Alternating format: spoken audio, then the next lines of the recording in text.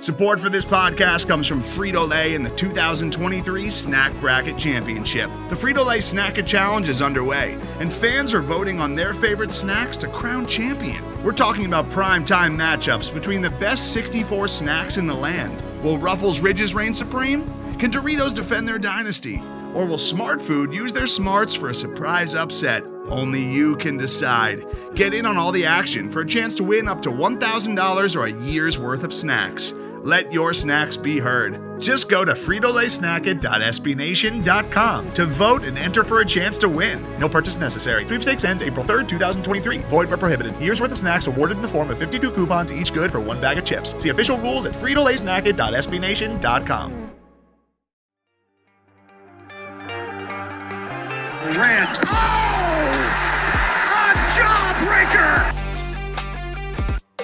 Curry with a drive. Blocked by Jackson. Bane, step back three. Bingo! All right, what's good, GBB Nation and Grizzlies fans? Welcome back to the latest episode of the Core 4 podcast. I'm your boy Xavier, and I'm here with my co-hosts David Buckler, and Matthew Gill. And guys, man, we just got done watching this exciting game right here against Miami. No Ja Morant, no Jaren Jackson, no Desmond Bane. Matter of fact, no John Conchart, no Jake LaRavia. So who do we call on? I mean, everybody else stepped up. It's crazy how we pulled off this win. This was a great win right here. You guys, how do you guys feel about this? Yeah, Xavier, so nice to actually pay it off, right, and win the game. Not just be competitive tonight and play hard, but to see the team actually get the win. It was very, very encouraging, Matt. I mean, so many people stepped up tonight. Yeah, super encouraging. I have a ton of thoughts from this game. Dave, I want to get a take from you as well in a second, but I had this written down as a scheduled loss, and I think the Grizzlies did as well. I think that's why they didn't try and push Ja to play. They weren't, trying to push the issue with bringing Zaire back, even though he was upgraded. And they said, we're just going to rock with what we got. But this was the second night of a back-to-back. You look at the rest discrepancy. I think that played a big factor in it. Miami hadn't played since Friday. Memphis, obviously, on the second night of a back-to-back, the first of which was in Detroit. So you have the travel in there and coming back home and playing twice in 2 nights. This is the 9th different starting lineup the Grizzlies have rolled out there in 24 games. I mean, it's insane. That was kind of the tale of last season, though, right? Along with the jump from Ja Morant was how good this team was without him and being able to plug and play different guys throughout the season. And this is another stat they had in there. The most games the same starting lineup has played for the Grizzlies this year is 7. I mean, every night they're putting somebody else in there. Tyus Jones stepped up in a huge way tonight against Miami, but I go back to what I was talking about, having this just penciled in as a scheduled loss. And Dave, I think back to that game when you tried to go in DC and they end up sitting Ja and Desmond Bane. But I remember in the offseason, I said on this show a couple times, I was like, Ja Morant is a superstar, a megastar. That's how you win NBA championships now. So they need to start treating him like that and letting him rest in these situations. So I was totally fine with it. And they happen to come out with a win, which is great. But I love that they gave the guys especially Ja a night off after the back-to-back. And I think that kind of sets you up down for, March, April, May, June, those kind of runs deep in the season. Yeah, I had never heard of the term rest disadvantage game. I read something today that Memphis coming into tonight's game against Miami was 0 for 2 in a rest disadvantage game. Previously against Dallas and Boston, of course, good, relatively good teams. Boston may be the best in the league.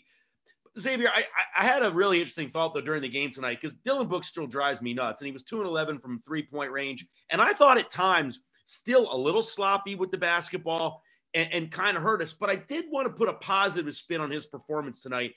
Given all the players that were out, he still took the task of being the featured scorer, of being the guy.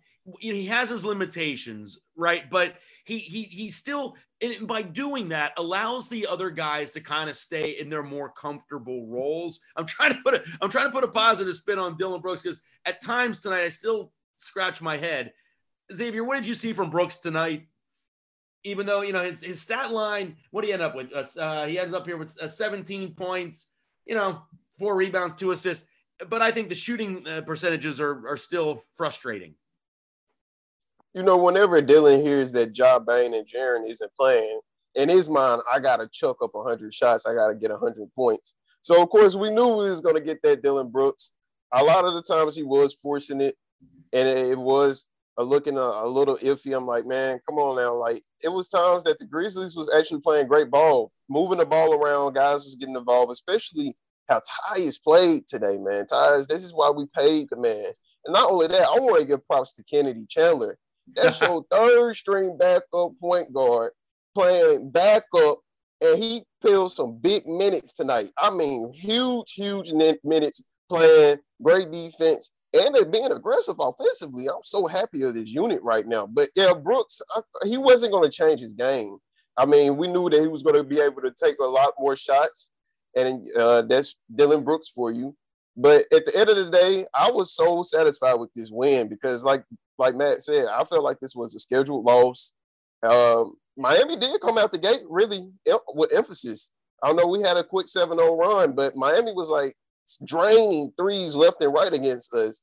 So it wasn't like Miami wasn't trying and saw that it wasn't no Ja, Jaren, or Bane. They actually played and put up a fight, but this Memphis Grizzlies team didn't back down, and it goes to say the next man up, and it really shows that, man.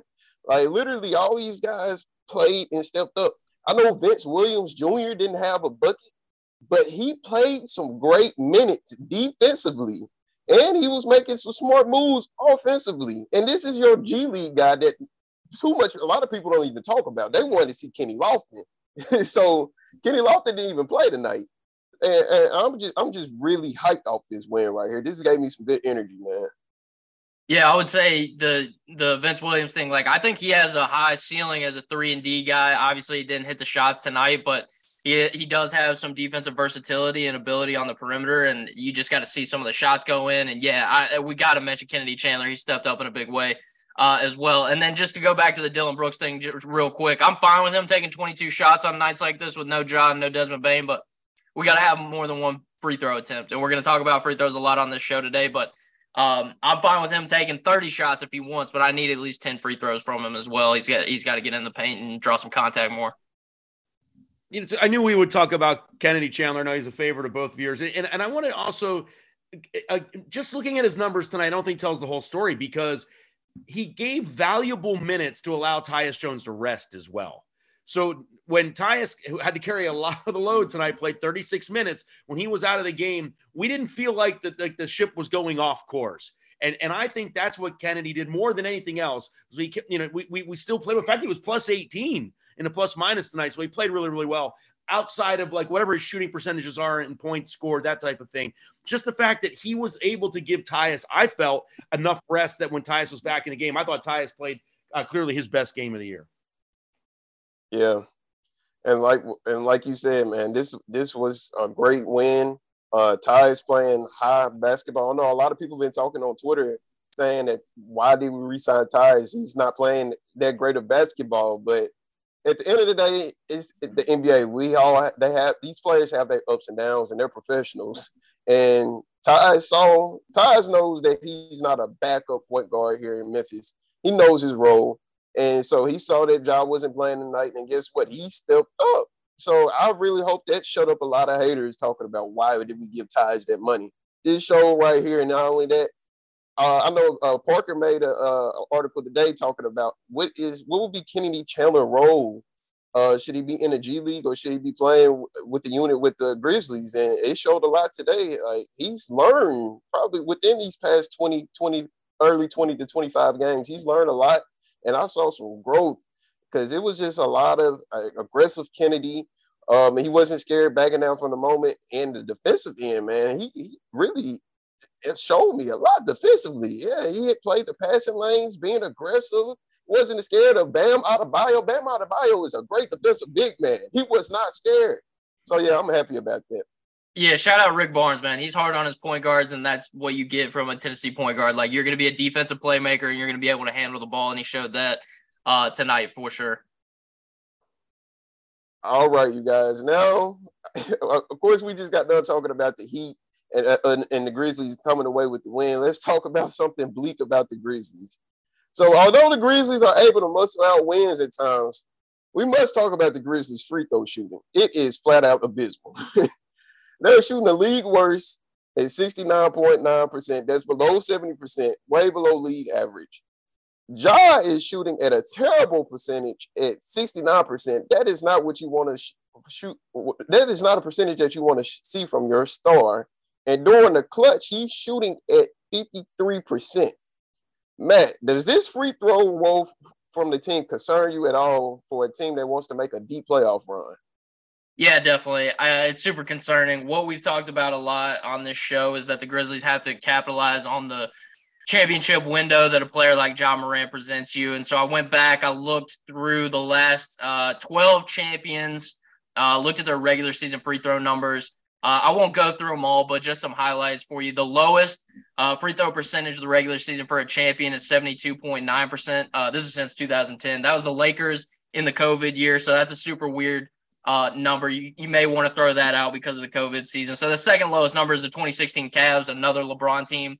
That was 74.8, and the highest was obviously one of the KD Golden State Warriors teams at 81.5%. So, like, you just don't win titles if you can't hit free throws at a 74, 75% clip. That's what you see since 2010. All these teams have been really good at shooting free throws at about that number.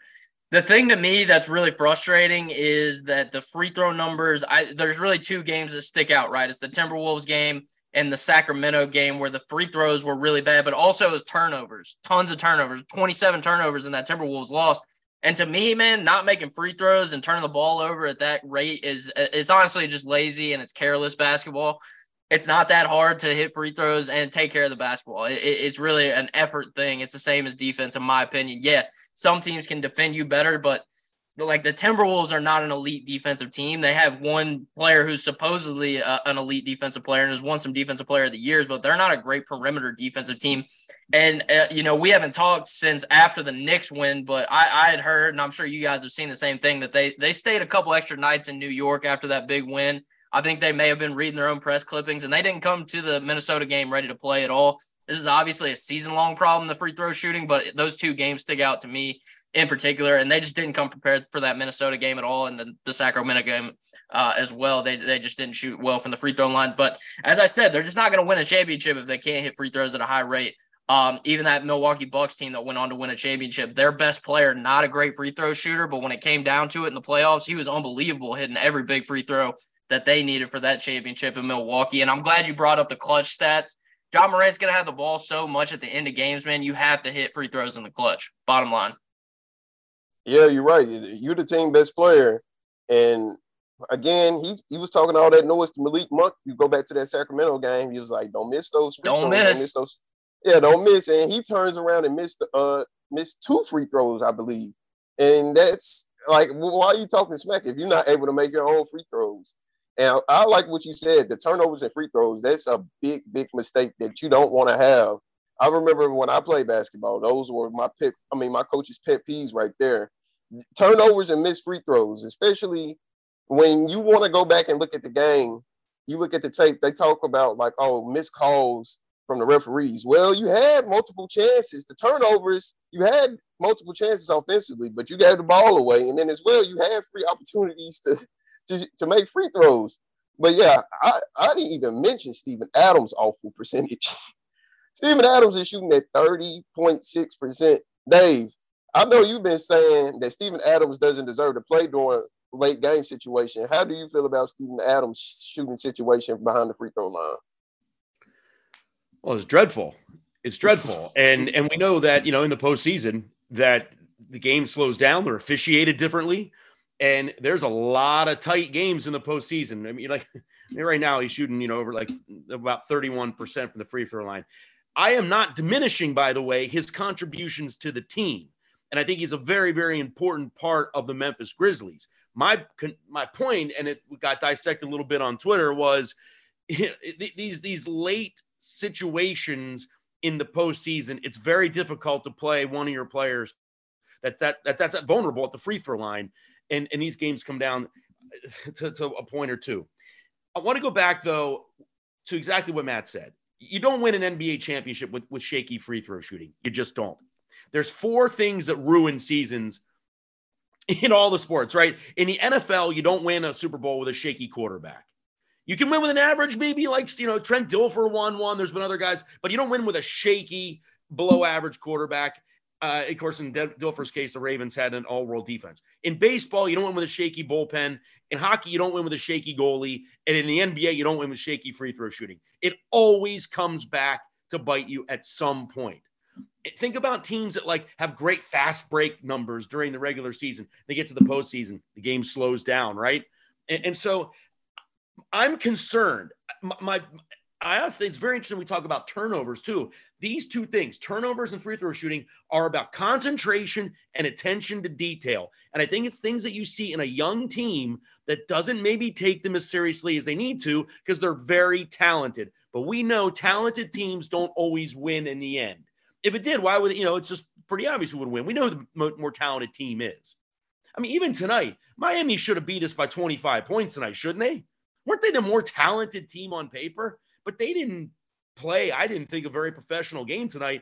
And it's a nice win for the Grizzlies with the players we play. So I think that it's fixable if we pay more attention to the details. An NBA player should not be below 80% from the free throw line. These are easy points. They're gimme points. And right now, to be last in the league is embarrassing. I think it's a little bit like what Matt said, a little bit reading our own press, a little feeling a little too good about ourselves sometimes. And we're going to win a bunch of games, but there's going to be a game or two, especially late in the year, where the free throw shooting will come back to really, really bite us. It's funny how you say details. I'll watch the mechanics of the free throw shooting from the players because I want to crack down to the bottom of this. Why are we missing so many free throws? I was told playing basketball, it's all about the knees. You got to bend your knees. Ja Morant does not bend his knees when he shoots free throws. Same thing with Dillon Brooks. And it's a big situation. It's a big difference when you bend your knees and when you don't bend your knees. I don't know if Ja's knee still bothering him. What his knee that he injured during the Golden State series is still bothering him. I don't know if Dillon got a funky shot regardless. But Ja Morant, especially, him shooting below 70% and you the star, that is a terrible, terrible look. And I know LeBron James wasn't a great free throw shooter, especially in his early days. He was around 74%, but he made them when they really mattered. And lately, Ja Morant has not been making them when they really mattered. And so I really hope that he really works on his mechanics. Back in my day when I played basketball, we had to make free throws. I remember if we had a terrible free throw outing night, the next practice, coach would put the balls up, call us up to the free throw line individually. We got to make 2 free throws. Guess what? We don't make 2 free throws. We running for that whole practice. And those were some memories that you remember and okay, we're not missing no more free throws during the game. I don't know if Taylor Jenkins got to reach that level. I know it's a different type of game now since it's an NBA level, but free throws do matter and we really need to pay attention to that because those are easy points. And Xavier, wasn't it called BEEF? Bend, elbow, eyes, follow through? Yeah. The acronym I heard for free throw shooting. Yeah. Yeah. You mentioned the shooting form, man. This is something I've been wondering about since 2 years because Brandon Clark, his rookie year, clearly had made an adjustment in his shooting form, and now this year it's back to being how it looked in college, and it sucks. It's not any good. Ja's obviously got a little bit of a different kind of shot. He's worked on that in the offseason, but you look at Ja, Jaren, Dillon, all those guys have funky shots. And in today's NBA, since the evolution of really since Steph blew up, everybody comes into the league with almost the exact same jump shot looking like Klay Thompson. And the Grizzlies are littered with guys who have funky motions. And that's why they're not a good free throw shooting team or a good 3-point shooting team. The best 3-point, just the best jump shot form purely is Zaire, who we haven't seen all year. But I don't know. I would love to talk to the Grizzlies shooting coach and just be what's going on? Why are all of our guys' shots look so broke? Jaren shoots from his belly button. Ja's got a weird kind of hitch jump kind of deal. It's weird. Matt, Santi tonight shot a 3-pointer from the top of his head. It was Santi's weird too. Dude, even Desmond Bane, who is one of the elite shooters, it looks a little bit different than Klay Thompson, who I would say has one of the purest strokes in the game, or Kevin Durant or something like that. It's weird. It bothers me. I don't know, but I mean, the numbers don't lie. They're not a great shooting team, and they have a bunch of guys with weird forms. So I don't know how to fix that, but it is interesting. I was going to throw in one fact before we move on to the next segment. Out of all the players that's played with the Grizzlies 10-plus games, it's only 2 players that's shooting above 80%. Y'all want to take a guess? Who? Tyus got to be one of them. Tyus is not. Well, I'm not including tonight. Well, Bane's it's Desmond Bane. Huh? Yeah. Yeah, it's Desmond Bane and John Conchart. Hey, there you go. One last thing I had to add as well. It was that they went 9 for 9 tonight against that Miami team. It's not awesome when you have all of your best players out and your free throws. It's only 9 attempts, but still to go 9 for 9 without all your best players, not a great look either. Today's episode is brought to you by Cars.com. With over 2 million vehicles and 50,000 more added every day, Cars.com will match you with the perfect car for you, your budget, your life, your style. And if you're ready to say goodbye to your current car, Cars.com will get you an instant offer to cash it in. Just start by entering your license plate and get matched with a local dealer who will write you the check. So whether you're looking to buy or sell, just go to Cars.com. It's magical.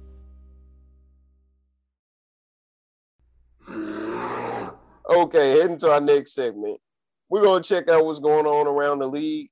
Of course, this is a drama-filled league, and it's always new news, new information, and new ongoing battlings against the league. So, you guys, I don't know if you guys checked out the recent clip, but Rudy Gobert, he got into a little scuffle earlier last week. So, him and Kenrich Williams, they got tangled up, and they both fall on the floor. Kenrich Williams gets up. Rudy Gobert trips him. It looks to intentionally trips him.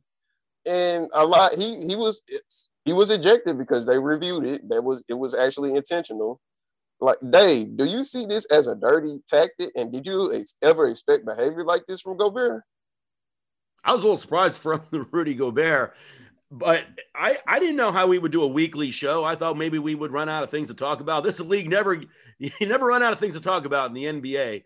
And it's incredible. To me, the bigger story was the Trae Young situation in Atlanta. And it came out that he and his head coach are having problems. And what I think is interesting, Xavier, is that some of these teams that are struggling out of the gate, there's some disappointing teams around the league, from the Knicks to the Timberwolves. I think the Bulls are a disaster. Dallas being 500, they were in the Western Finals last year. I think what you're seeing is teams that don't have a real strong culture to overcome this kind of upheaval and turmoil. Minnesota's a great example. People thought they made this trade. They're coming in after a good playoff run last year for them, and they're going to just come out like gangbusters. They have not. They look like a mess. They did get the win over Memphis, last Wednesday night, but then they've regressed. And I thought that was just interesting. Gobert seemed kind of classy in Utah, right? As a classy guy, classy player. And then he goes to Minnesota, and now maybe he's kind of like regressing a little bit too. I didn't like the play, but I just think it's fascinating. The one point I wanted to make specifically, though, was the Golden State Warriors are figuring things out. And there's a team that had turmoil in the offseason with the whole Draymond Green thing, but they have championship pedigree. And they have strong leaders on that team, strong enough to overcome a slow start and start to put it in motion. And they look pretty good right now. I think some of these other teams, maybe making the Eastern Conference Finals wasn't the greatest thing for the Hawks 2 years ago. Maybe they think they're better than they are. But there are some teams in real trouble. It's like the old expression is you can't win the title in November, but you can lose it. And I think some of these teams that think they're just going to get their act together are going to be looking up in the playoff standings, and being an 8-9 play-in team isn't going to get it done in the West or the Eastern Conference. Yeah, I know you mentioned the Hawks. New news came out today saying that it was false news between Trae Young and the coach Nate McMillan. He was basically, Young went ahead and addressed the media saying he was out for shoulder soreness. But I mean, how did that news come out in the first place between you and the coach? Like, obviously it has to be something bigger than that. And this isn't the first time that Trae Young has gotten into a coach in Atlanta. I don't know if you guys remember back in that 2019 the 2021 season, Lloyd Pierce was the coach, and he got fired midway through the season because him and Trae Young were battling against each other. And then Nate McMillan stepped up as the Associates head coach. And they made that deep playoff run that year. They made them to the Eastern Conference Finals. So you got the coach that really pushed you to the limits.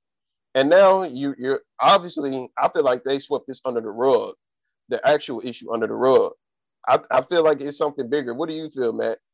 Yeah, there's definitely something going on there for sure. And I think there is a hard thing to balance because I think on one hand, Trae Young maybe feels a little bit entitled. I think maybe my generation is guilty of that as a whole sometimes. As Dave said, when they got out of the year after the Eastern Conference Finals, he was like, it's hard to get up for the regular season. Dude, you haven't done anything. Like you beat a really shaky Sixers team to get to the Eastern Conference Finals and get smacked around by the eventual champions. Like you haven't done anything to say that it's hard for you to get up for the regular season. He's also a guy that's never played any defense. I would assume that is a big part of why he keeps butting heads with coaches is that nobody can get him to defend. He's obviously one of the best players in the league. He's an all-star. He's sick. He's a guy that every team would want. Extremely exciting, but at the same time, as much as I want to put the blame on Trae Young, the number one job of NBA coaches now is to appease your star players. That's it. Like, you have to keep your guys happy. That's why Steve Nash is no longer in Brooklyn. Kevin Durant got tired of him. He asked for him to be gone in the offseason, and it came to a head, and eventually Steve Nash is gone. The players in the NBA run the teams. They run the whole show, man. They run the league, and you have to understand that. And I think that's why Taylor Jenkins is so valuable in Memphis, man. The guys clearly buy into whatever he's selling. He and Ja are clearly on the same wavelength. We'll see. Like, it's hard to tell how long that will last, especially if they can't get, farther into the playoffs. That obviously causes concern somewhere down the line. But, like, yeah, it is a McMillan thing. Like, he's got to understand that at this point, his number one job is keeping Trae Young happy. And that's it. And so it's a hard thing to balance. Like, I think both have some blame in this. It's hard to tell what really happened. Something definitely happened. I don't think they're best friends by any means. They're coworkers, and sometimes coworkers fight. But the problem is Trae Young is the most important, employee of the entire business. So, like, Nate McMillan is absolutely expendable. I want to go back to the Rudy Gobert thing real quick. Definitely deserved an ejection. Clearly, that was an aggressive move. That was not like a basketball play by any means. I think part of it goes into the fact that he hasn't really found his fit in Minnesota yet, maybe trying to show a little grit to his teammates, saying, hey, like, I am here. I am valuable. Going back to that Memphis game against Minnesota, he only had one rebound. Like, that's not what Rudy Gobert does. Like, that's a huge testament to the Grizzlies, obviously the best rebounding team in the entire league. So I think that plays into a little bit. I don't think Rudy Gobert is necessarily a dirty player, but he may have been trying to send a message to his guys. And then, it makes me think about that Pat Bev shove in that Phoenix game a couple weeks ago. He obviously gets kicked out, but I wanted to go back. I don't know if you guys saw this, but Spencer Dinwiddie in that game, it was the TNT game between Dallas and Golden State, got tossed for a play that was a total basketball move, like just trying to bring his elbow through, and he happened to catch Jordan Poole in the mouth. And I don't know, maybe they're trying to protect him because they know he's got a weak jaw or something. And so they toss Spencer Dinwiddie, but sometimes I think things get out of hand. And we saw a bad technical foul tonight. I know I've mentioned the Miami game a lot, but that technical foul, I think it was on BC, right? That was so sometimes a couple of these refs a couple times have gotten out of hand, in my opinion. But the Rudy Gobert thing, you can't be tripping people, and for Pat Bev, you can't be pushing people in the back, But stuff happens, I guess. It's an emotional game played by high intensity athletes, right? Yeah. Yeah, and I've made a video on my TikTok expressing how the refs has been so sensitive this year. Like, you can't show any emotion without them guys throwing technical fouls. I know it was like a really, really weak tech Jason Tatum got earlier this year, and everybody was like, wow, like, he didn't even do anything. And going back to the tech that happened tonight against Brandon Clark, really, these guys have to show emotion one way or not. It's an emotional game, like you said, Dave. The refs gotta have thick skin. We're not going to favor you because of a missed call or we're not agreeing with the call. So a lot of the times the referees are changing. I wouldn't say changing the dynamics, but they're taking the flow away of the game when they call these techs. And a lot of these guys can be ejected for no reason, like what we saw with Spencer Dinwiddie. And what'd you think about Ja getting fined? The technical against Minnesota, right? And then he got fined with the next day because they said he didn't leave the court in a timely manner or something. Well, if you actually watch the situation, I think Ja had some not so pleasant words to say to the referee. So I'm pretty sure he was sort of deserving of that fine. And I mean, he got that big contract now. That's really chump change now. So I don't think that too much bothers him. Yeah, that's not going to be hurting him by any means. And going back to that Brandon Clark technical tonight against Miami, like we should have known when they said that it was a 2-man referee crew and it was Scott Foster, like you got to assume some chicanery is going to go down for sure. But like Brandon Clark's like one of the nicest dudes in the NBA. Every interview he's so, I didn't really, whatever. Like he's so mild mannered. I find it hard to believe he said anything that set him off, but you never know what you're going to get in a Scott Foster game. I wanted to ask you guys, there are a lot of teams, though, that are right around that 500 mark. And everyone says the NBA doesn't start till Christmas. And even in Memphis case, we're saying once we get healthy, we'll start rolling. What teams do you guys see, though, that like they're in big trouble now? Like the Bulls are 9-14 and look terrible for a team that some people thought would make a nice run in the Eastern Conference. What teams do you guys see that like just simply may not recover at all from their bad start? You go ahead, Matt. I think you're dead on. I look at Dallas and I think that they have a real problem. Like the fact that they stretched to try and bring in Kemba Walker. I go back to that Dinwiddie ejection again. Like they had no ball handling once he was out and Luka was on the bench at that point, which was terrifying. Yeah, Chicago stinks though. I think that ends up being a teardown. I'm looking at the standings here. Who else is way behind the 8 ball? I mean, the team we saw tonight, like Miami, I thought was going to be a lot better. They have struggled so far. And like the gimmicky zone defenses that we saw tonight, like they're holding it together with glue and duct tape. They're the New York Giants of the NBA, in my opinion. Like it's all smoke and mirrors that they've even been able to hang around 500. Go ahead, Xavier. Sorry. Even the Knicks, 11-13, right? I mean, people expected more from the Knicks. There's a lot of teams that are in really bad situations. So we should be pretty excited to be 15-9. And once we get some reinforcements, should be okay. Yeah, I was just going to make a quick mention of like the Wizards, but they're really in a tough situation. Like they gave Bradley Beal all that money. There's no way that you can trade that contract right now. There's no way you can do that. I mean, they got a little pieces of Kyle Kuzma, and sometimes you might get the unicorn of Kristaps Porzingis every once in a while. But, I mean, they're not going to get anywhere. The East is just too competitive. Even if they do make the playoffs, they're going to be playing bound, and I really don't even think they can make the first round.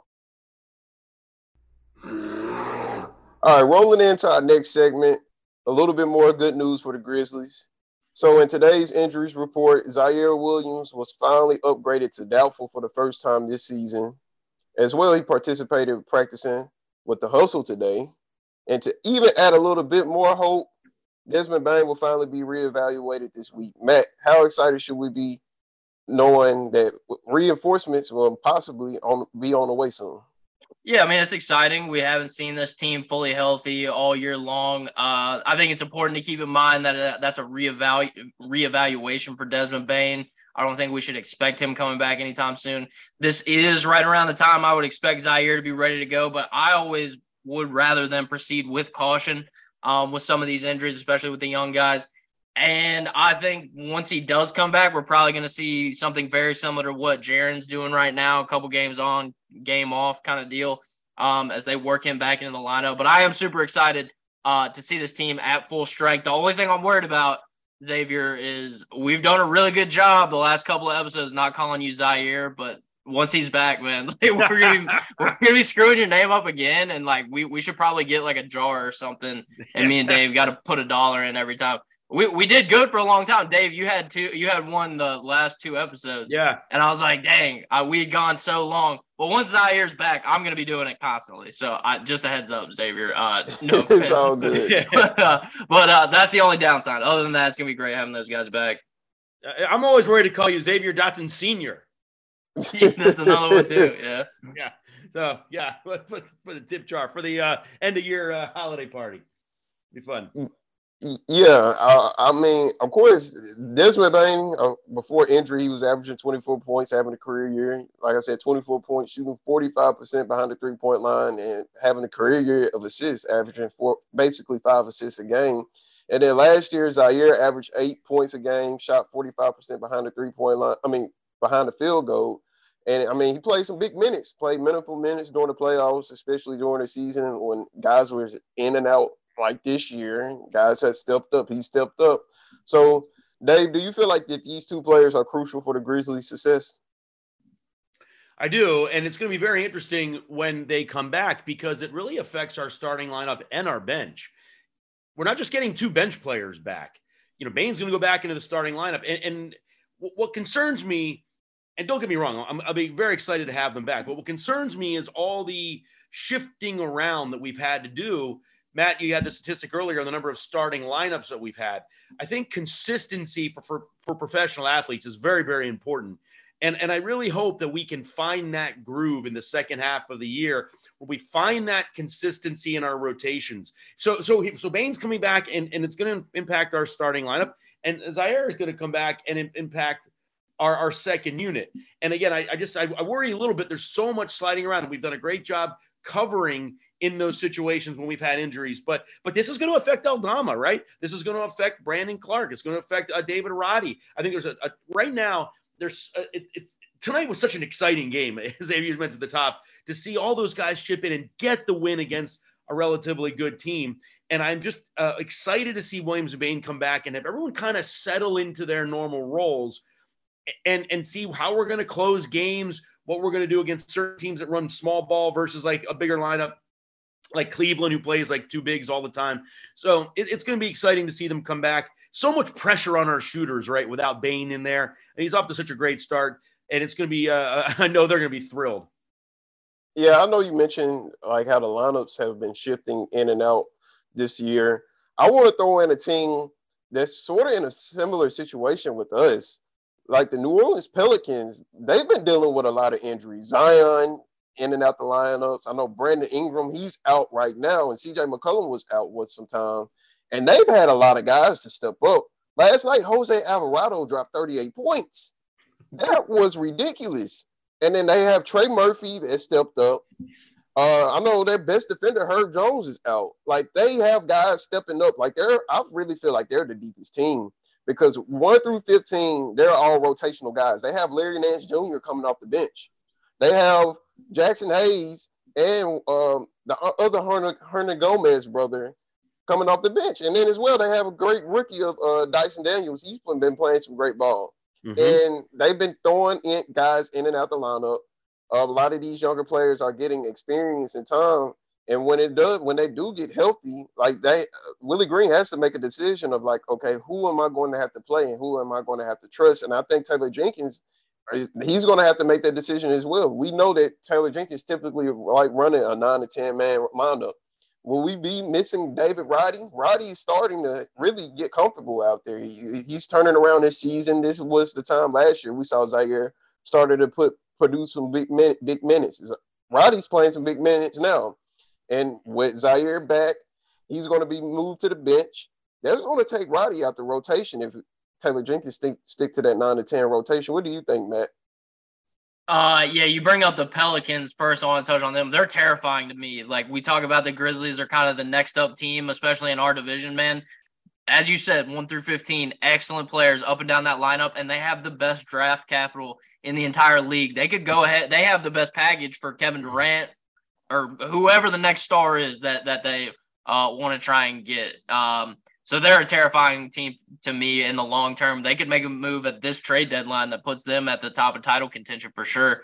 As far as Zaire and Bain coming back and entering the lineup, what I'm most excited to see, we've seen it with Desmond Bain already this season, his growth as a playmaker, and that's what we were really excited to see from Zaire in the preseason, in Summer League. I'm really excited to see them be secondary, tertiary ball handlers.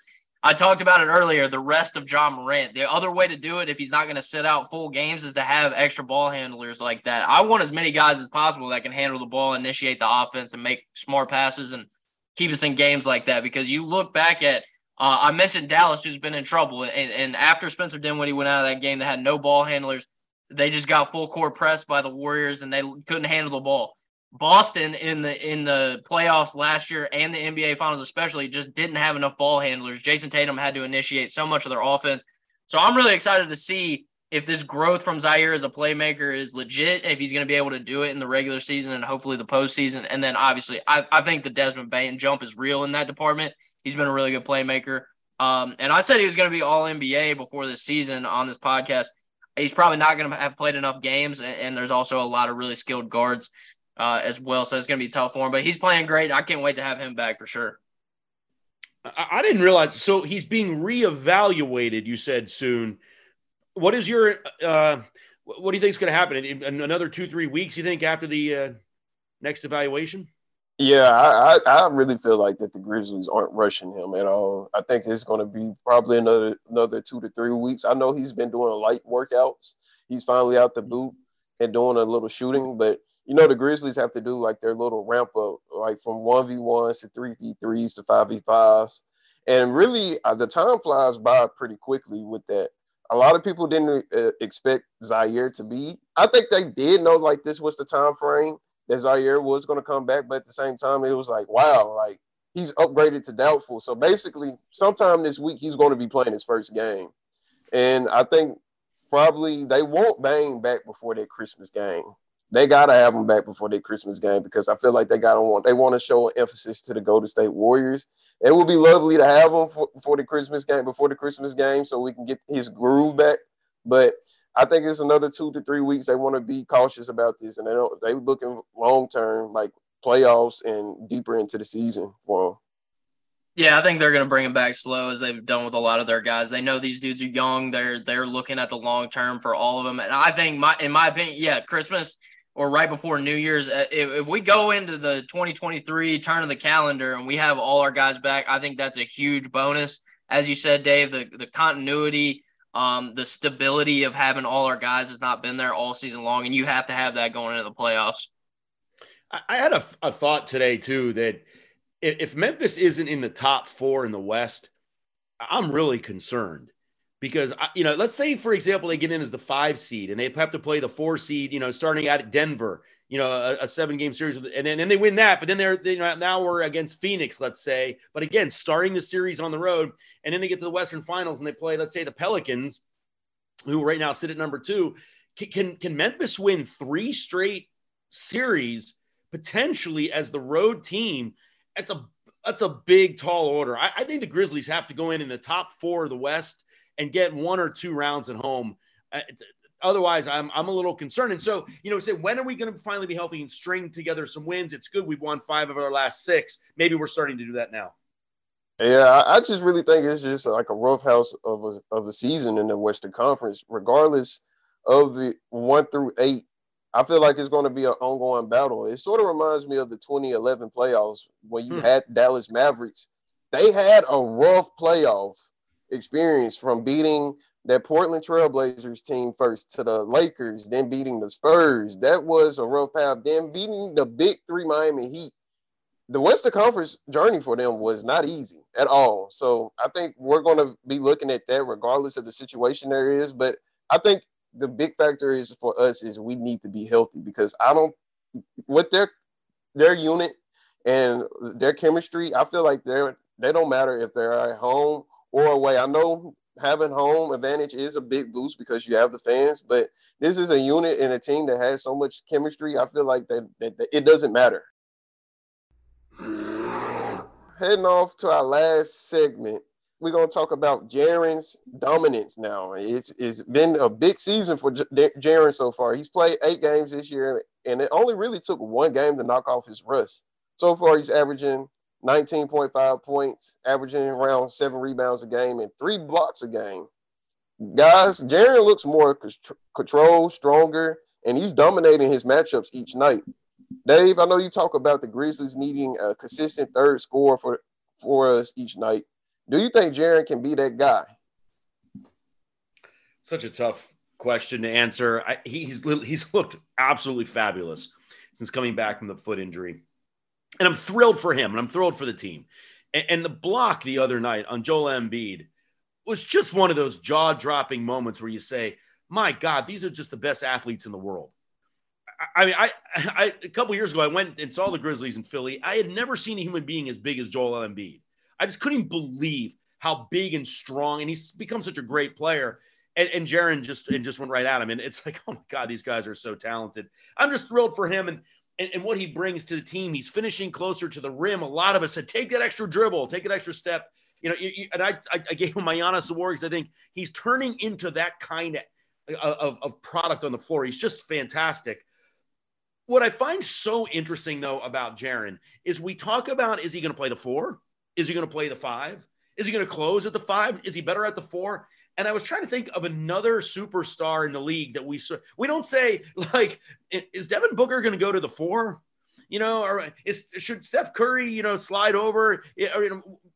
All these other stars in the league sort of have like their defined roles of what they bring to teams. I was trying to think of another one that we're not sure. Is he better suited at the 4 with a back to the basket center like Steven Adams maybe, or is he better suited at playing the 5 and going small around him? I think, Matt, I think he's a really interesting player and he's looked fabulous.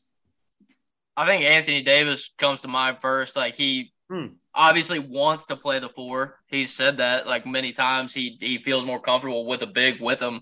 And I think that they kind of tried to force him into that 5 spot last year, and that contributed to him putting on a bunch of weight and not being as good of a player. I don't know. I mean, I love the idea of just creating as much space as possible for Ja Morant. And I think that means putting him at the 5. And I think we will see that at closing time, especially at big games. And obviously Taylor Jenkins knows, like, once you get to playoff time, it's so much easier. There's so many stops and starts, as you've talked about, Dave, that you can go offense, change your lineups based on offense and defense so much. And when you need to close out defensive possessions, maybe Steven Adams rebounding is more valuable and allows Jaren to be more of a roamer and can get some of those blocks. But I think Jaren's been awesome on the offensive end to start this season.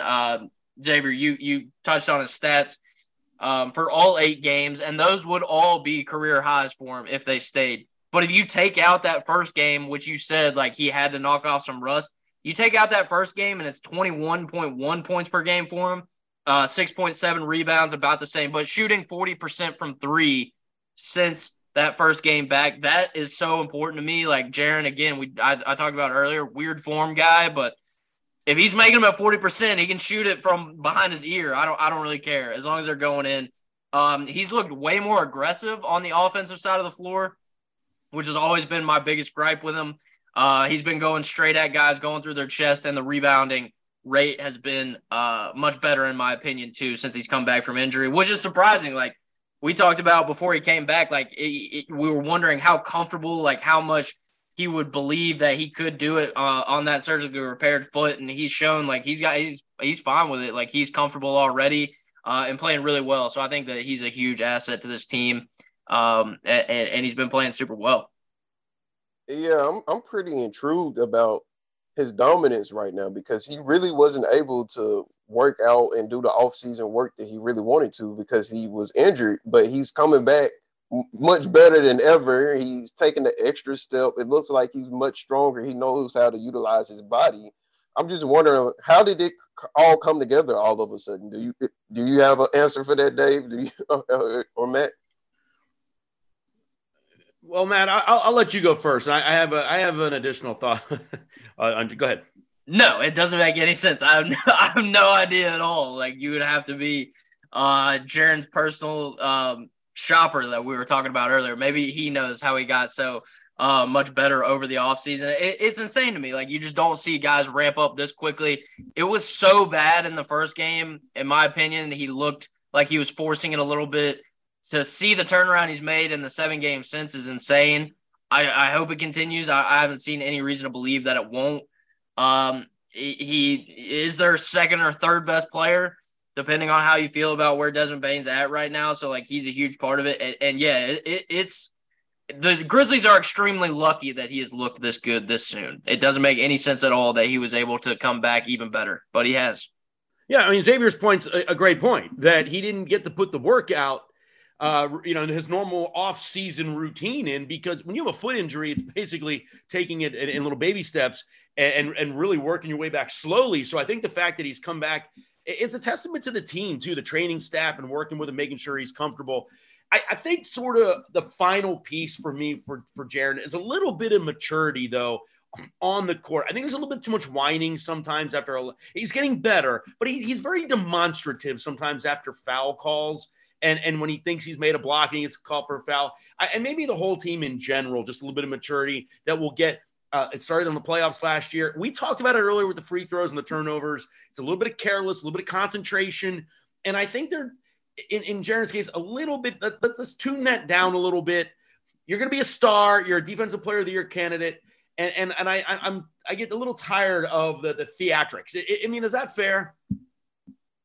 Yeah, I know what you mean by that. I do see Jaren at times being a little bit too emotional on the court. We know he's foul prone, and some of the fouls that he do get called for, like, it's an actual foul, Jaren. You fouled him, and it's like it's frustrating for us and you because you're too valuable out there, man.